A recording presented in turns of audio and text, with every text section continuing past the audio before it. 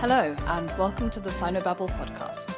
This week, as promised, we're turning away from the Nanjing Decade and the KMT and the nationalist government and Chiang Kai-shek, and we're switching our focus back onto the communists. In this episode, we're going to be talking about the foundations of one of the most important ideologies of the 20th century, Mao Zedong thought. The foundational ideology of the Chinese Communist Party and the People's Republic of China. It was formed over a fairly long period of time, I would probably say Mao's entire lifetime, and so it's really important that we discuss Mao's ideology in the context of the different stages of his life, which is what we'll be doing today. And today, I have a very special guest on the podcast with me. Hi, my name is Emily Matson, and I am a PhD student in the History Department at the University of Virginia, studying 20th century Chinese history in particular. Great. Welcome to the podcast, Emily. Thanks for joining us. Thank you. Lovely to be here. Okay, so like I said, today we're talking about Mao Zedong and his ideology, and we're going to talk about it in the context of three sort of analytical frameworks. So the first one is something called the Great Man theory. The other one is obviously Marxism, and we're going to be discussing to what extent Mao could be considered a Marxist.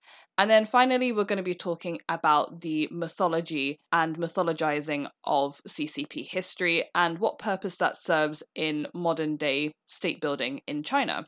So, Emily, do you want to start us off by explaining what exactly is the Great Man theory? Sure. So the Great Man theory, it was more in vogue among historians in the 19th century when it was established than today. But today, I think a lot of people in the general public end up still kind of assuming that this theory is the case, even though in academia and the historical discipline, we've moved away from it. So the Great Man theory was first really proposed by a historian named Thomas Carlyle, who argued that world history is nothing more than a collection of biographies belonging to great men.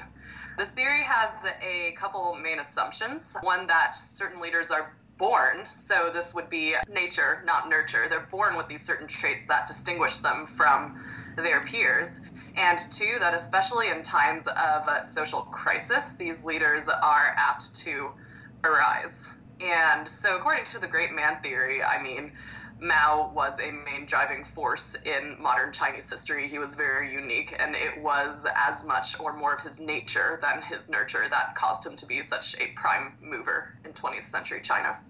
It makes sense, I think, that it arose during the 19th century, considering all of the things that France had just been through with the revolutions and things like that. So I think people were probably backhandedly talking about Napoleon a little bit. Yeah, it makes sense that we've moved away from it today as well, because postmodernism is so much more popular and that it's like grand narratives do not exist. But I think it is kind of an everyman framework for understanding this sort of thing. I think most people believe in a sort of nature versus nurture debate in that kind of sense. So yeah, that makes sense. Do you also want to explain to the audience what Marxism is? Sure. This will be like Marxism Light, or Marxism 101. So this is important because Mao is considered to be a very unorthodox Marxist. Mm-hmm. So we're going to talk about orthodox Marxism a little, so later we can juxtapose it with what Mao adds to the ideology. So Marx is this 19th century German guy who writes 3 volumes called Kapital. That is the most boring book in history, by the way. If anyone chooses to read it, it's just so boring. I recommend you just read the Spark Notes. Right, it is pretty boring. I've read through part of the first volume, but that's it. So he comes up with most of the material for Kapital when he is in England. So the Industrial Revolution is going ahead full force in England at the time, and Marx sees these terrible conditions for workers in these massive factories. And so he starts to develop his theory of class struggle as what really motivates. It's what really causes history to move forward. So he's kind of teleological in how he views the progression of history, and he adopts a lot from Hegel, actually, in this regard. Although, unlike Hegel, he views class struggle as what causes history to move from one stage to the next. So first of all, class. What does Marx mean by class? He means your relationship with the means of production. So if you are the owner of a factory, you own the means of production. If you are a laborer in said factory, you are being exploited by the means of production through the factory owner. So according to Marx, there are a couple key stages of history. This is sometimes called stage theory. So first would be feudalism. And in each stage of history, you have class struggle. You have a dominant class, and then you have another kind of underdog class that kind of rises up and challenges the dominant class. So in feudalism, you have the feudal lords as kind of the top dogs, and then you have this nascent bourgeoisie class. You can think of them as urban merchants who end up wanting more of a stake in society. The French Revolution is considered kind of the epitome of the class struggle in the feudal stage of history. And Marx writes about the French Revolution quite a bit as well. So then you move forward from feudalism into the next stage, which is capitalism. So Marx, when he was writing, believed that, okay, this is where England is right now in the Industrial Revolution. It's the stage of capitalism where the bourgeoisie are now the top dogs in society. But then you have this new class called the proletariat. So these would be like the factory workers who want more of a stake in society, and they're the ones who are being exploited. So Marx believes that the next revolution, to move history forward to the next stage, will be carried out by the proletariat against the bourgeoisie. And that socialist revolution would move history into the next stage of history, which is socialism. And then eventually you get communism, which, to my knowledge, we've never actually seen an example of in real life. It's this kind of utopian ideal where the state withers away and like everyone is kind of in harmony, from each according to his ability to each according to his needs. So that ideal is supposed to be fulfilled eventually in this utopian ideal of communism. So that's Marxism 101. Yeah, that's great. Perfect. You're right. That was a really good short explanation. Das Kapital goes on for much longer than that. But yeah, if anyone wants sort of this in written form, you can just read the Communist Manifesto. I think it sums it up pretty nicely. And it's like the nice brief summary. It's the notes form. My sort of argument is that Mao wasn't a Marxist at all. Marxism is just something he kind of tacks on to things that he already thinks, feels, and believes, because that's what's in vogue, and he's in the Communist Party, so he kind of has to. Yeah, and when he's becoming a theoretician later on, it takes him until the late 1930s to even start really playing with Marxism at all, and then he just kind of fiddles with it to make it fit in with what he already believes. But we'll get to that in a bit. And yeah, finally, mythology.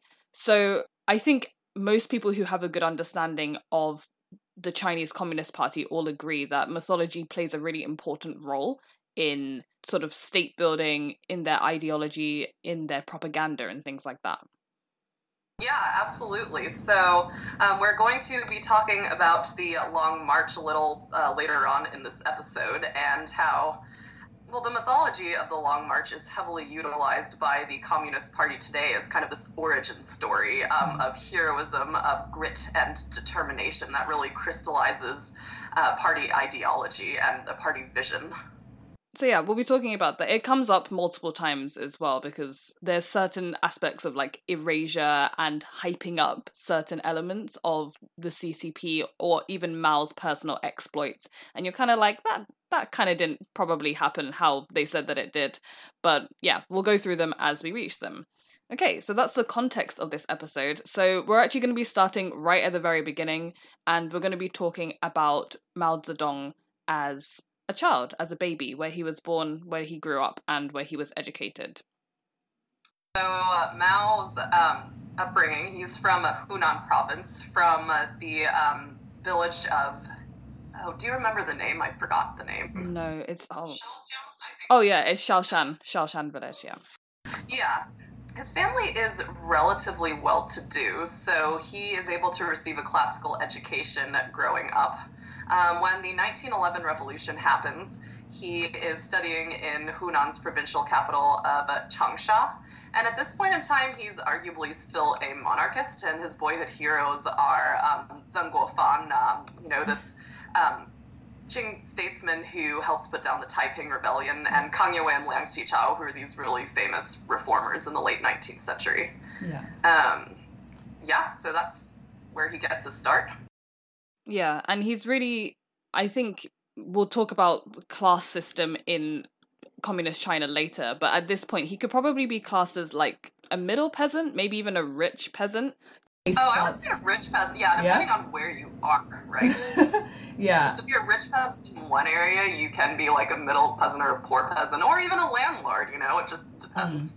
Actually, yeah, his family does technically become landlords later on because his dad buys more land over the course of his life, and then he starts selling grain as well. So he actually becomes basically a merchant as well, and that's what pays for Mao to go to school, because going to school wasn't, not everybody went, especially in the Qing dynasty. Exactly. I mean, the fact that, and Mao actually loves classic Chinese literature, and he dabbles in poetry himself, I think, at various points in his life. Oh, yes. And he utilizes all these literary references that he learned when he was a boy, getting this classical education, although he tends to downplay his family status sometimes, because it doesn't really go along with the poor peasant being the most revolutionary class. Yeah, and he definitely plays up his sort of country bumpkin roots later on, even though early on in his career, he's trying to downplay that because he's trying to play with the big boys, basically. But in this period, he's kind of like not a big fish in a small pond, but he's a educated guy. He's from a well-to-do family. He does have a wife, actually, briefly, but she dies fairly young. So he's kind of free from the family responsibility of, you have to work on the farm all the time. So he can go off and do his studies, and, he's playing with different ideologies at this time. He's not really wedded to any kind of idea. I think that's probably because of where China is at the time. The Qing dynasty is failing. Mao's born in 1893, by the way.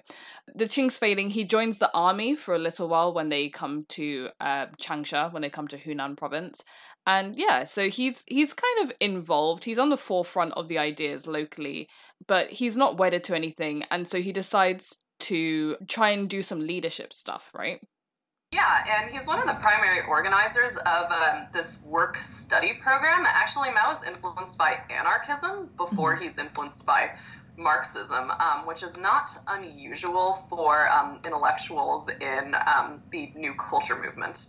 Mao is one of the primary organizers of this work-study program. The goal of the program is to send students to France, actually. So Mao actually goes to Beijing for the first time to accompany these 20 Hunanese students who are preparing to go to France, but he doesn't end up accompanying them. Some other famous Chinese communist leaders, like I believe Zhou Enlai was in the France work-study program for a while, but so was Deng Xiaoping. That's where they met. But Mao decides to, stay and hang out in Beijing for 6 months, which ends up being a really influential time for him. Yeah, exactly. So it's when he moves to Beijing for this short period. Does he move and then move back and then move back again to become a librarian? I believe so, because the initial time he was only in Beijing for half a year. Yeah. I think he goes to like a college or something back in Hunan province for a while because he gets like a discount. I think he has like a Western teacher and everything. That's when he starts really learning sort of English. He takes some like college classes in different thoughts. And then in 1918, that's when he goes back to Beijing to work there properly in the Beijing University Library. Right. So in September of 1918, he goes to work in the Beijing University Library, and this is where he meets Li Dajiao, who ends up being one of the founders of the Chinese Communist Party a few years later in 1921. So Li Dazhao was a huge advocate of Bolshevism. So it's 1918. The 1917 Bolshevik Revolution is in very, very recent living memory. Li Dazhao was really excited about the success of the Bolshevik Revolution and thinks that Marxism is pretty great and translates all of these Marxist works into Chinese. Now, later on, Mao argues that, under Li Dazhao, I rapidly developed towards Marxism, and Chen Duxiu was pretty instrumental as well. However, this might be him looking back on this time through rose-colored lenses a bit, because if you look at his early writings from around this time, there's very little evidence that Marxism had any major impact on his thinking. Yeah, I don't. So this is where it comes to me that, I have to put my hand up and say, I don't think Mao was interested in Marxism at all. I think Mao was more interested in the people. And this is also where the mythologizing begins. So it's at this point that we're like, okay, Mao's kind of hyping up or bigging up the fact that he was friends with Li Dazhao. But whenever I read histories of this period, so for example, if you read about it from in a general Chinese textbook or something, Mao's name is never mentioned in this period, even though he worked alongside Li Dazhao, and Beijing University was the center of the May 4th movement. So I think if Mao was really at the forefront, or even, heavily involved, there are some students who weren't at the forefront, but at least their organizations are mentioned. I think Mao's name would have been mentioned by general historians more often, but most people don't really talk about him. He's not really, I would say he's kind of like an outsider, almost, not an outcast, but he's just kind of on the periphery, he's a country bumpkin. Most of these guys are from Beijing or from big cities. They speak English. Some of them have got Hu Shi studied in Cornell University. Yeah, Mao's pretty embarrassed at this point, of his country bumpkin status, and tries to downplay it, as opposed to later when he tries to really emphasize his connections to the peasants. Exactly, yeah. But he is, he's trying. He definitely tries. So he starts writing a lot in this period, and he's involved. So Chen Duxiu, we've mentioned in a previous episode, founded the is it a paper or a journal? I would call it a journal. Yeah. Although don't ask me for the technical definition or distinction between a journal and a newspaper. Yeah. But yeah, there are these different articles by different leading intellectuals who are published. So it's more about ideas than it would be about current events, although of course the two are very, very much related. Yeah, exactly. So we'll go with journals. So he's publishing the New Youth Journal. He founds it, I think it's 1915 or something like that. And Mao does actually get a few articles published in it. And this is where you see some of his ideas starting to form. Yeah, he returns to Hunan in 1919 and founds his own journal, actually, called the Xiang River Review. So the Xiang River Review only lasts for about 5 issues before the warlord that controls Hunan at the time is like, no, we should ban this. These ideas are too controversial. But it does end up gaining Mao quite a reputation. So 2 of Mao's earliest published writings are one manifesto on the founding of the Xiang River Review, which was published in the first issue of this journal, and 2 commentary on the suicide of Miss Zhao. So I remember when I first read the manifesto of the founding of the Xiang River Review, I was taken aback because Mao actually advocates for a bloodless revolution here. If you think of his later writings, we'll get to his report on the peasants in Hunan later in the episode, I believe. He talks about how revolution isn't a dinner party, and it can't be anything so refined, and it has to be bloody. People are gonna die. Things are gonna get crazy. But in 1919, he advocates for a bloodless revolution, and democracy with a representative government is the best, and nothing in this suggests anything related to Bolshevism or Marxism or communism at all. Yeah, this is really the first time that you get to see Mao's ideas really taking shape, and him coming up not just with the ideological framework, but also kind of the practical, implementation of how the revolution's going to go. And he's really thinking sort of long term at this point, as opposed to just having a few ideas here and there. So this is kind of the foundation of his thought, if you will. This is where we start with the Mao Zedong thought idea. But yeah, as you say, most of it kind of gets dropped as we go forward in time. Right. I mean, Mao Zedong thought, I think the phrase is first used, it's sometime during the Yan'an years, right? But, well, if we want to say Mao Zedong thought being like what Mao Zedong actually thought, then this is our first evidence of it, right? Yeah, exactly. The commentary on the suicide of Miss Zhao. So this is another, I don't know if this is a controversial opinion, but I personally think that Mao, at least in his early years, could be considered a feminist. And I think that this commentary, this essay that he writes about this lady, is the first signs of how he feels about women. Yeah, I would agree. So recently in the discussion sections of undergrads I'm leading, we read quite a few of Lu Xun's short stories. I believe you talked about Lu Xun in a previous episode. Lu Xun is also quite a feminist in some of his short stories, such as New Year's Sacrifice. He really portrays women as kind of very symbolic of the oppression of Chinese society overall, under these older Confucian ideals. And Mao's commentary on the suicide of Miss Zhao actually reminds me of some of Lu Xun's stuff. Mao's very critical, like Lu Xun is, of the traditional marriage system, and believes, like Lu Xun, that women represent the ultimate victims of Confucianism and feudalism. He argues in this piece that, well, Miss Zhao, so a little bit of background. Miss Zhao is this young woman in Hunan who commits suicide because she doesn't want to get married to this guy her parents are forcing her to wed. Mao is talking about, like, why did this young lady commit suicide? What are the options open to her? Well, there are not very many options open to her at this point in time, and if Miss Zhao is dead today, which she is, Mao says it's because she was solidly enclosed by the 3 iron nets. The nets being society, her own family, and her fiance's family. So I would agree, Mao definitely comes off as a feminist in this early commentary.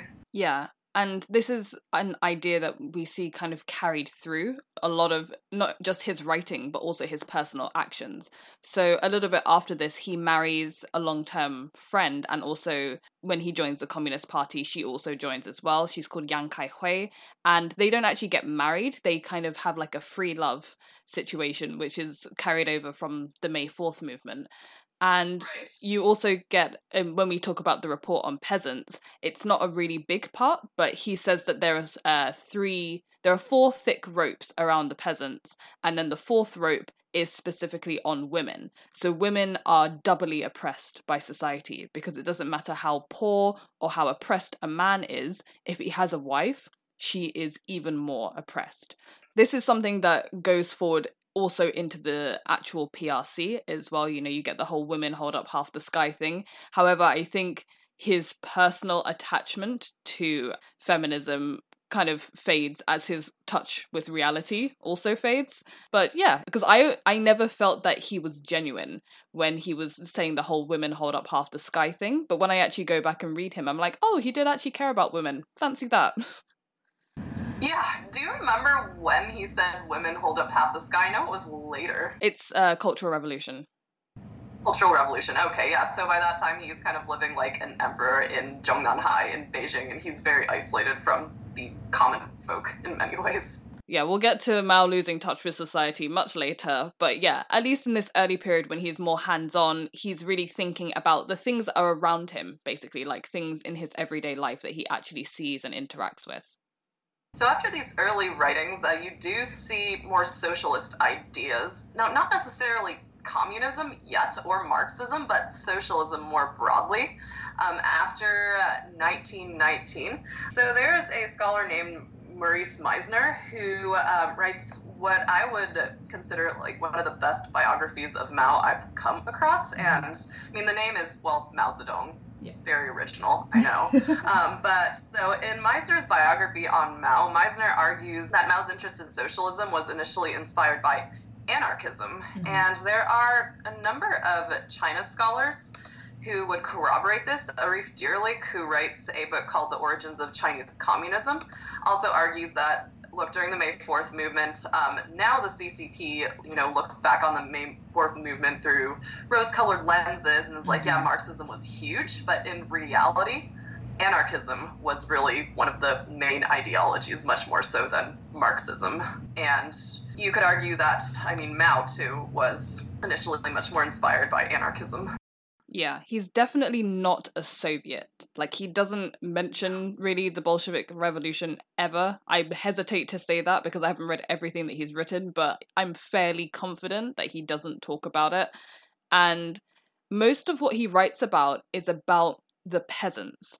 This is sort of where we have to go back to Marxist theory and why Mao isn't a Marxist fundamentally. Because what Mao is concerned with is sort of the freedom of his own people. At one point, he actually advocates for the separation of Hunan when China's under the warlords. So he wants Hunan to gain its independence, and he wants to improve the lot of the peasants, the people that he grew up with. That has nothing to do with Marxism. Not really, and Marx had a pretty dismal view of the revolutionary potential of peasants to begin with, right? Marx is all about the, urban proletariat, these industrial workers who are going to rise up.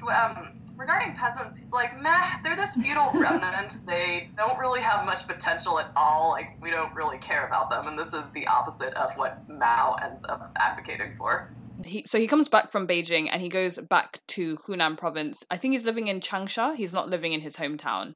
Yeah, and this is when he founds that journal, the Xiang River Review, right? The one that only lasts 5 issues. But it does gain him a bit of a reputation, right? Yeah. I mean, because here you have this guy writing these controversial things and his journal gets banned. Like, who's not going to want to learn about that? Yeah, he's got sort of status anyway because he's a teacher as well. So if you didn't know that, Mao's a teacher. He also studied a bit of accountancy, so he's fairly well-rounded.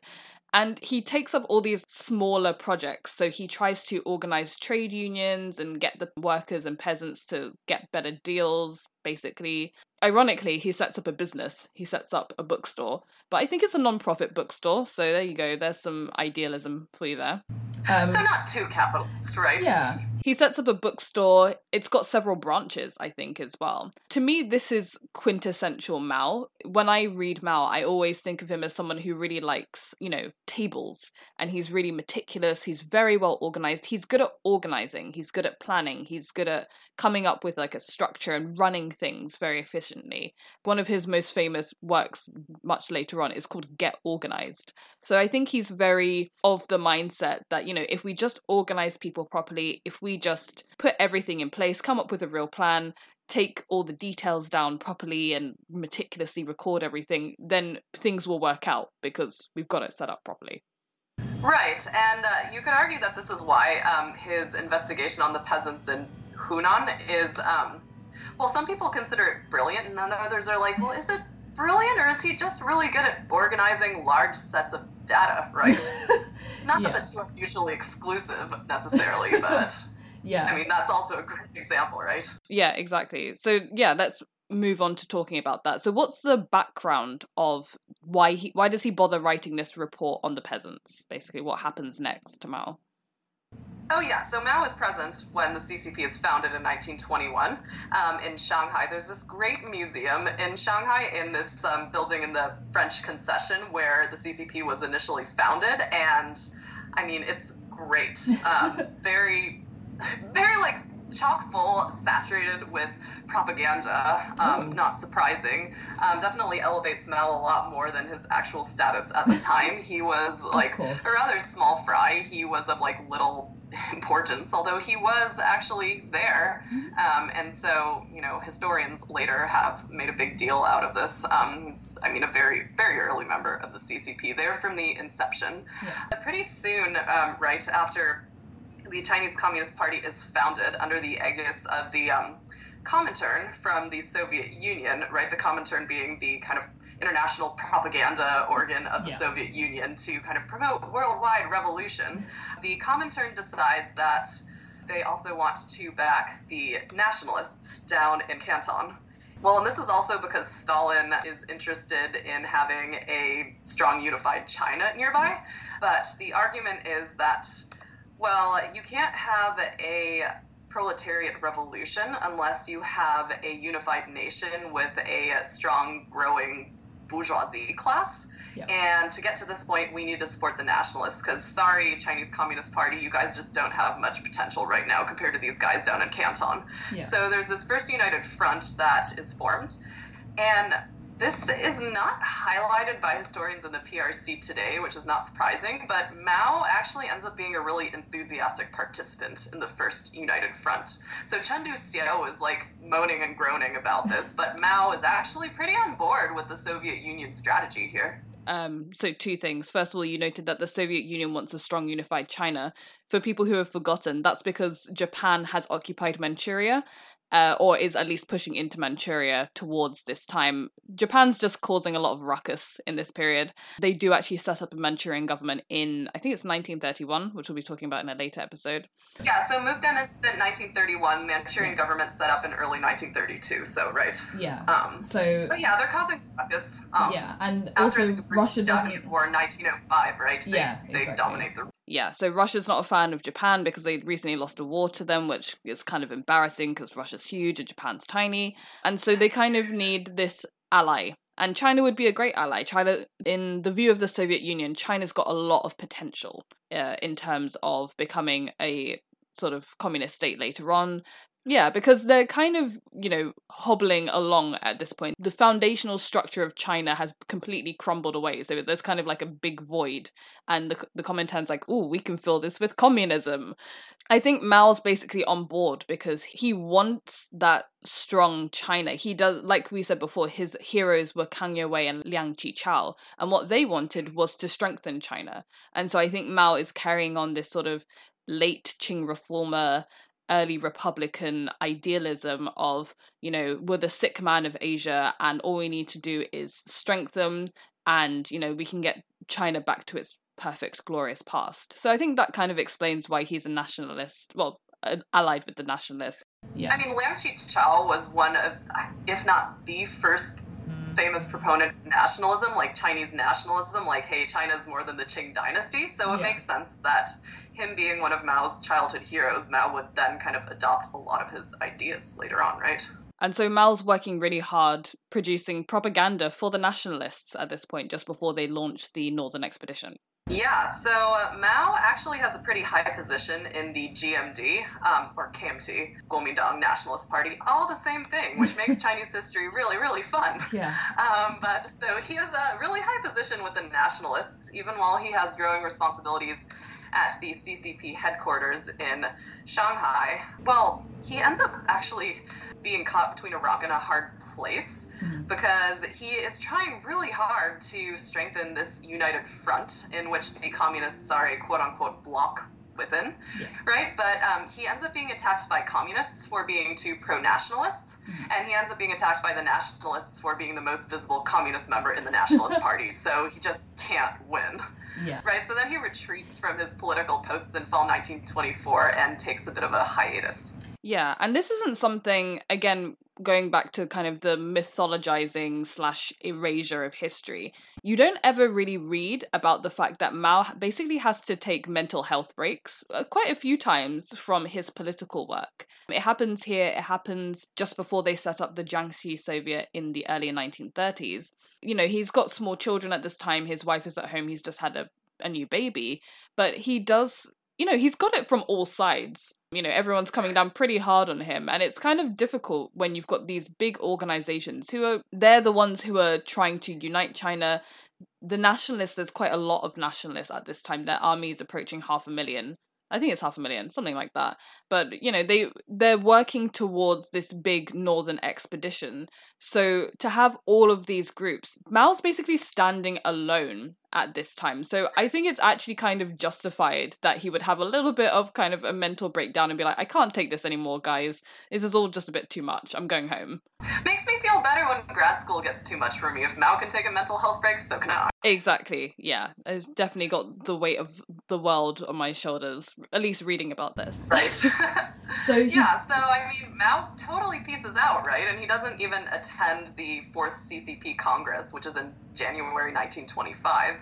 Yeah. And it's really the peasants, like him noticing peasant activity in his home province of Hunan. He really this really rouses him from his, apathy, depression, exhaustion, whatever he's going through. He notices that these peasants are beginning to form unions in the countryside. And this is what really starts getting him excited about political activism again. Yeah, exactly. So this is when he undergoes actual, again, back to the meticulous, organized nature of Mao. He decides to undergo a sort of investigation, and he, I think he spends a month in his hometown or in the town next to his hometown, and he basically observes the peasants and their actions over it's I think initially it's a month, but it may have like extended longer than that. And he puts together this really detailed report, and it's called Report on the Investigation into the Peasants or something like that. I always forget what it's called. Yeah, it's a pretty long title, right? Yeah. It's a report on the investigation of a peasant movement in Hunan, like depending on how you translate it. But yeah. So Mao becomes politically re-engaged in 1925. His report is written in 1927, and like his propositions that he sets forth during this time period will become key components of Mao Zedong thought when it crystallizes during the Yan'an years. In particular, the super unorthodox belief in the revolutionary potential of peasants, which we mentioned is not Marxist at all. Most of the Chinese communist leaders at the time are also very anti-peasant. And here's where an ironic thing happens, which historians in the People's Republic of China also do not emphasize. Actually, the left wing of the Nationalist Party is far more sympathetic to the plight of the peasants and to Mao's vision at the time than the majority of CCP leaders are. Mm-hmm. So Mao actually devotes most of his time to nationalist activities and doesn't really participate in CCP politics. So this is when he writes the report. Yeah, and yeah, it's very strange to think that, because obviously he didn't know that he was going to become the chairman of the party, the grand leader of China, the liberator, etc. You tell the history like that now, but history is never so teleological as that. Yeah, exactly. Like, there's no reason really that the CCP wouldn't have tried to get rid of him at this point. And maybe they would have gotten rid of him, actually, as a member if 1927 and the White Terror and the betrayal of the nationalists hadn't taken place. Right, yeah. So, I mean, Mao does his, studies on the peasant movement in Hunan right before this White Terror happened. So right before the, big split between the CCP and the nationalists. Mao brings out this report, and he's basically ignored by the true communists in the party, because this is going back again to the first idea that Mao isn't a Marxist. He doesn't really care about Marxism. He's just in the Communist Party. His ideas have nothing to do with Marxism. He hasn't studied the theory at all. So Li Dazhao and Chen Duxiu are like the real Marxist intellectuals in the party, but Mao is just kind of like, going along, doing his thing, basing his ideology more on experience. And he's not just not a Marxist. His ideas actually kind of oppose Marxism to an extent. Right. I mean, you could even argue that he was a heretic from the standpoint of Marxist-Leninist ideology. Mm-hmm. I mean, one, he doesn't think that the proletariat has that much revolutionary potential, although he gets around this by later describing the peasant as having like a proletarian spirit or something. So they have a class consciousness. So even though they're not the proletariat, since they have the spirit of the proletariat, it still kind of counts. So I think later in Yan'an, this is what he argues, right? Yeah. So for him, the peasant is the main revolutionary class. And for him, so unlike Lenin in particular, who was all about this revolutionary vanguard, and you need this kind of intelligentsia to lead the revolution, Mao is all about spontaneous revolutionary creativity. So this is also very unorthodox. Well, and plus, Marx is all about revolution starting in the cities, and Mao thinks it's going to start in the countryside in the case of China. So, yeah, nothing to do with Marxism. It's no wonder that everyone in the CCP dislikes him. And a lot of the time, they're trying to convince him as well to change his point of view. He does actually have friends from his hometown. For example, Li San, who I mentioned very briefly in a previous episode, because he kind of comes in and comes out very quickly. But sort of higher up members of the party who are trying to convince him, you should focus more in the cities. But I would argue that the White Terror, the purge of the communists, is actually Mao's sort of I told you so moment. Not that he knew that the nationalists were going to betray everyone, but just that there was more space or more potential in the countryside, whereas in the cities, there was less maneuverability, less of a stable base. Yeah, I mean, his analysis is pretty impressive. We were talking about, his ability to manipulate and analyze like massive amounts of data, right? Mm-hmm. So he's very meticulously organized in this report and in dividing rural society into all these different economic classes based on, their relation to both the means of production and to the degree to which they are exploited. So you have these landlord and rich peasant classes, which are the exploiting classes. So he kind of ignores the fact that he's from a quote-unquote rich peasant background himself. You have the middle classes. These are the guys that own and work their own land. And poor peasants. And Mao thinks that the exploited class that has the most revolutionary potential is the poor peasants. Then there's something else called the lumpen proletariat, but we don't have to get into that too much now. Yeah. At this point as well, his sort of viewpoint is changing. This is where the Mao Zedong thought takes another step forward, and he's moving away from that kind of bloodless revolution into, oh, hey, maybe there will be a little bit of bloodshed. Okay, so this is one of the most quoted passages that Mao writes, and it is from this report. So Mao says, a revolution is not a dinner party, or not like writing an essay or painting a picture or doing embroidery. It cannot be so refined, so leisurely and gentle, so temperate, kind, courteous, restrained, and magnanimous. A revolution is an insurrection, an act of violence by which one class overthrows another. A rural revolution is a revolution by which the peasantry overthrows the power of the feudal landlord class.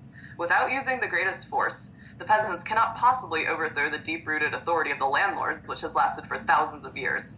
The rural areas need a mighty revolutionary upsurge, for it alone can rouse the people in their millions to become a powerful force. Summary: revolutions require bloodshed. And I really enjoy some of the language that he uses. For example, saying that the landlords are deep-rooted. So you can kind of equate that to be like, oh, they're like weeds on society, right? They've got their roots right into society and they have to be ripped out. So it is that forceful language, more militarist language. He could have picked some of this up from his time with the KMT as well, because the KMT is very organized militarily, as opposed to the CCP, who kind of runs on propaganda at this point. And Mao gets a lot of his propaganda training, ironically, from his time with the nationalists that he employs later on.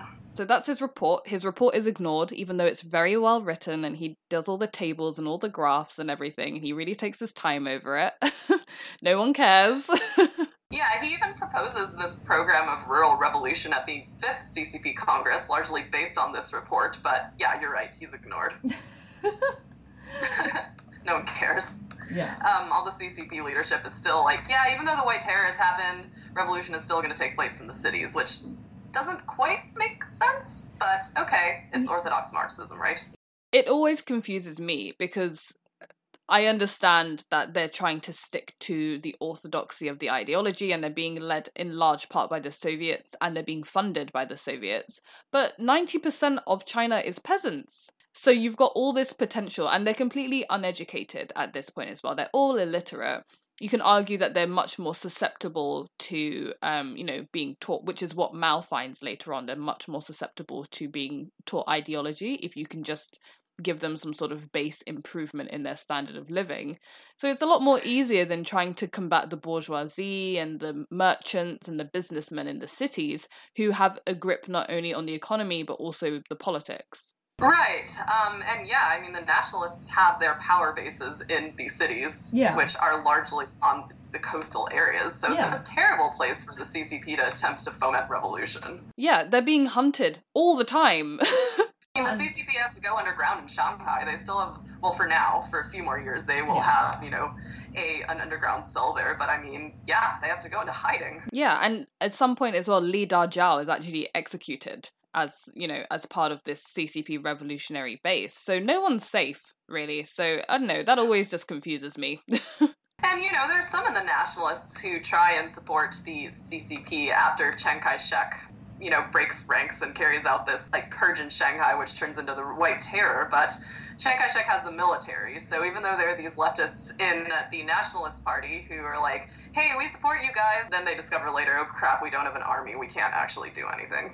So while the city folk are all ignoring Mao, he's in the countryside and he's actually trying to put, his ideas into practice by organizing real life movements and uprisings. Yeah, so actually his other most quotable quote, political power grows out of the barrel of a gun, is also first set forth during 1927. Mao sees Chiang Kai-shek and all that he's been able to accomplish with a strong military and thinks, well, we should have an army ourselves. So you see the birth of the Red Army this year. And then you do see Mao trying to foment a revolution in Hunan province with this kind of ragtag group of peasants that he gathers, but this fails. Yeah, that's called the Autumn Harvest Uprising. Yes, and he was actually helped by a female general, going back to this, feminist leitmotif. Li Zhen is the first female general of the Chinese People's Liberation Army, and so she helps Mao with these autumn harvest uprisings. Yes. Exactly. See, I knew it. I knew Mao was a feminist. I think he just believes in the potential of women. It's probably due to the women that he was exposed to in his childhood and growing up and stuff. He had a lot of female friends who went to school with him and they would write letters back and forth. So he definitely respected women as equals, not only intellectually but also physically. To him, there was no reason that a woman couldn't have been a general, which is kind of cool. It is kind of cool. Makes me want to like Mao a little bit more. I know, it's unfortunate. Yeah, right? Nobody's perfect. Well, it's an understatement. But, so Mao does lead this small peasant army against the Hunan landlords, but is defeated, kicked out of the CCP's central leadership, and then he retreats to form his first, would you call it a Soviet? I mean, it's very small, this Jinggangshan collective on the border between Hunan and Jiangxi. Yeah, I wouldn't call Jinggangshan Soviet, only because I think at this point again Mao is hospitalized or something, and also the main people who are running it, he's kind of in cahoots with these local bandits. So I wouldn't argue that he was in charge the way when he gets to the Jiangxi Soviet, that he's really running it and is able to get organized, as he would like to say. Yeah, that makes sense. Right, and he's in Jinggangshan for 2 years. Okay, so I think it's at this point that he starts to argue for class consciousness, right, being more important than class. These peasants, or even the lumpen proletariat, these bandits we have here, maybe they're not exactly the industrial proletariat, but it doesn't matter because they have the class consciousness of the industrial proletariat, so I can still be a Marxist. Yeah. So he's in Jinggangshan. I would say that it's more like a rest and relax period. That's probably where he comes up with the class consciousness stuff as well, because he's not really doing anything. And then he takes his Red Army, because they're basically throughout this period, they're always running away from KMT forces. And also in a previous episode, we've spoken about the encirclement campaigns, which is Chiang Kai-shek trying to eradicate the CCP altogether. So that takes place between, I think it's 1930 or 1929 to 1934, 34. Yeah. So they're being chased around the country by the KMT, and they basically settle in Jiangxi province, this little town, and they set up their little Soviet. Right, so Mao and then Zhuda, who's a military commander who's also a CCP member, but had been a military commander under the First United Front before it broke apart. They're the two leaders in Jinggangshan, and the peasants get them confused, and they just call them Maoju or something, because they're these two main dudes who are in charge, but no one exactly knows who they are, right?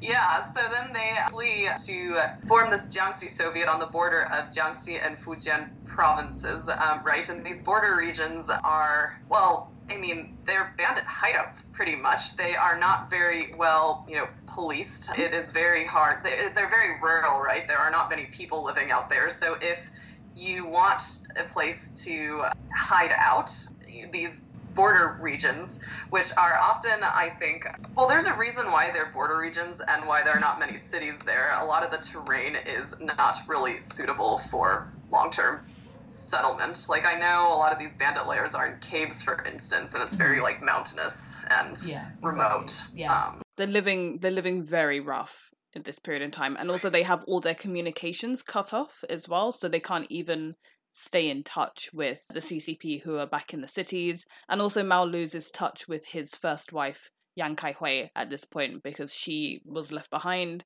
somewhere. But he gets a new wife at this point. Ji Chen, I think her name is. Can't remember. Man, Mao has so many wives, it's easy to forget. Yeah, I think he gets 4 in total, and, mysterious things happen to all of them except for Jiang Qing. But yeah, like I said, we'll get to her much later. So at this point, the main CCP is back in Shanghai, Mao's in the Jiangxi Soviet, and he's trying to kind of make it a livable working commune. And this is also one of his, I don't want to say childhood dreams, but he did want, when he was a young man, to set up a sort of commune in Hunan province as well. And again, it wasn't based on the ideas of communism.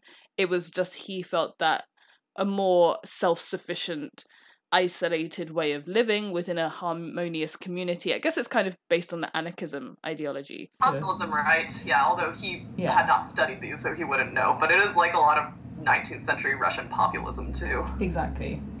And so that's where we'll end the first half of this 2-part exploration of Mao Zedong thought. The second episode should be out on the 8th as opposed to the 15th as it normally would be, but as you can see it's quite a long conversation, so I'll see how I get on. If you want to find out what happens to Mao in his Jiangxi Soviet and discover how the events of the Long March transformed his way of thinking, make sure you tune into the next episode. Bye for now.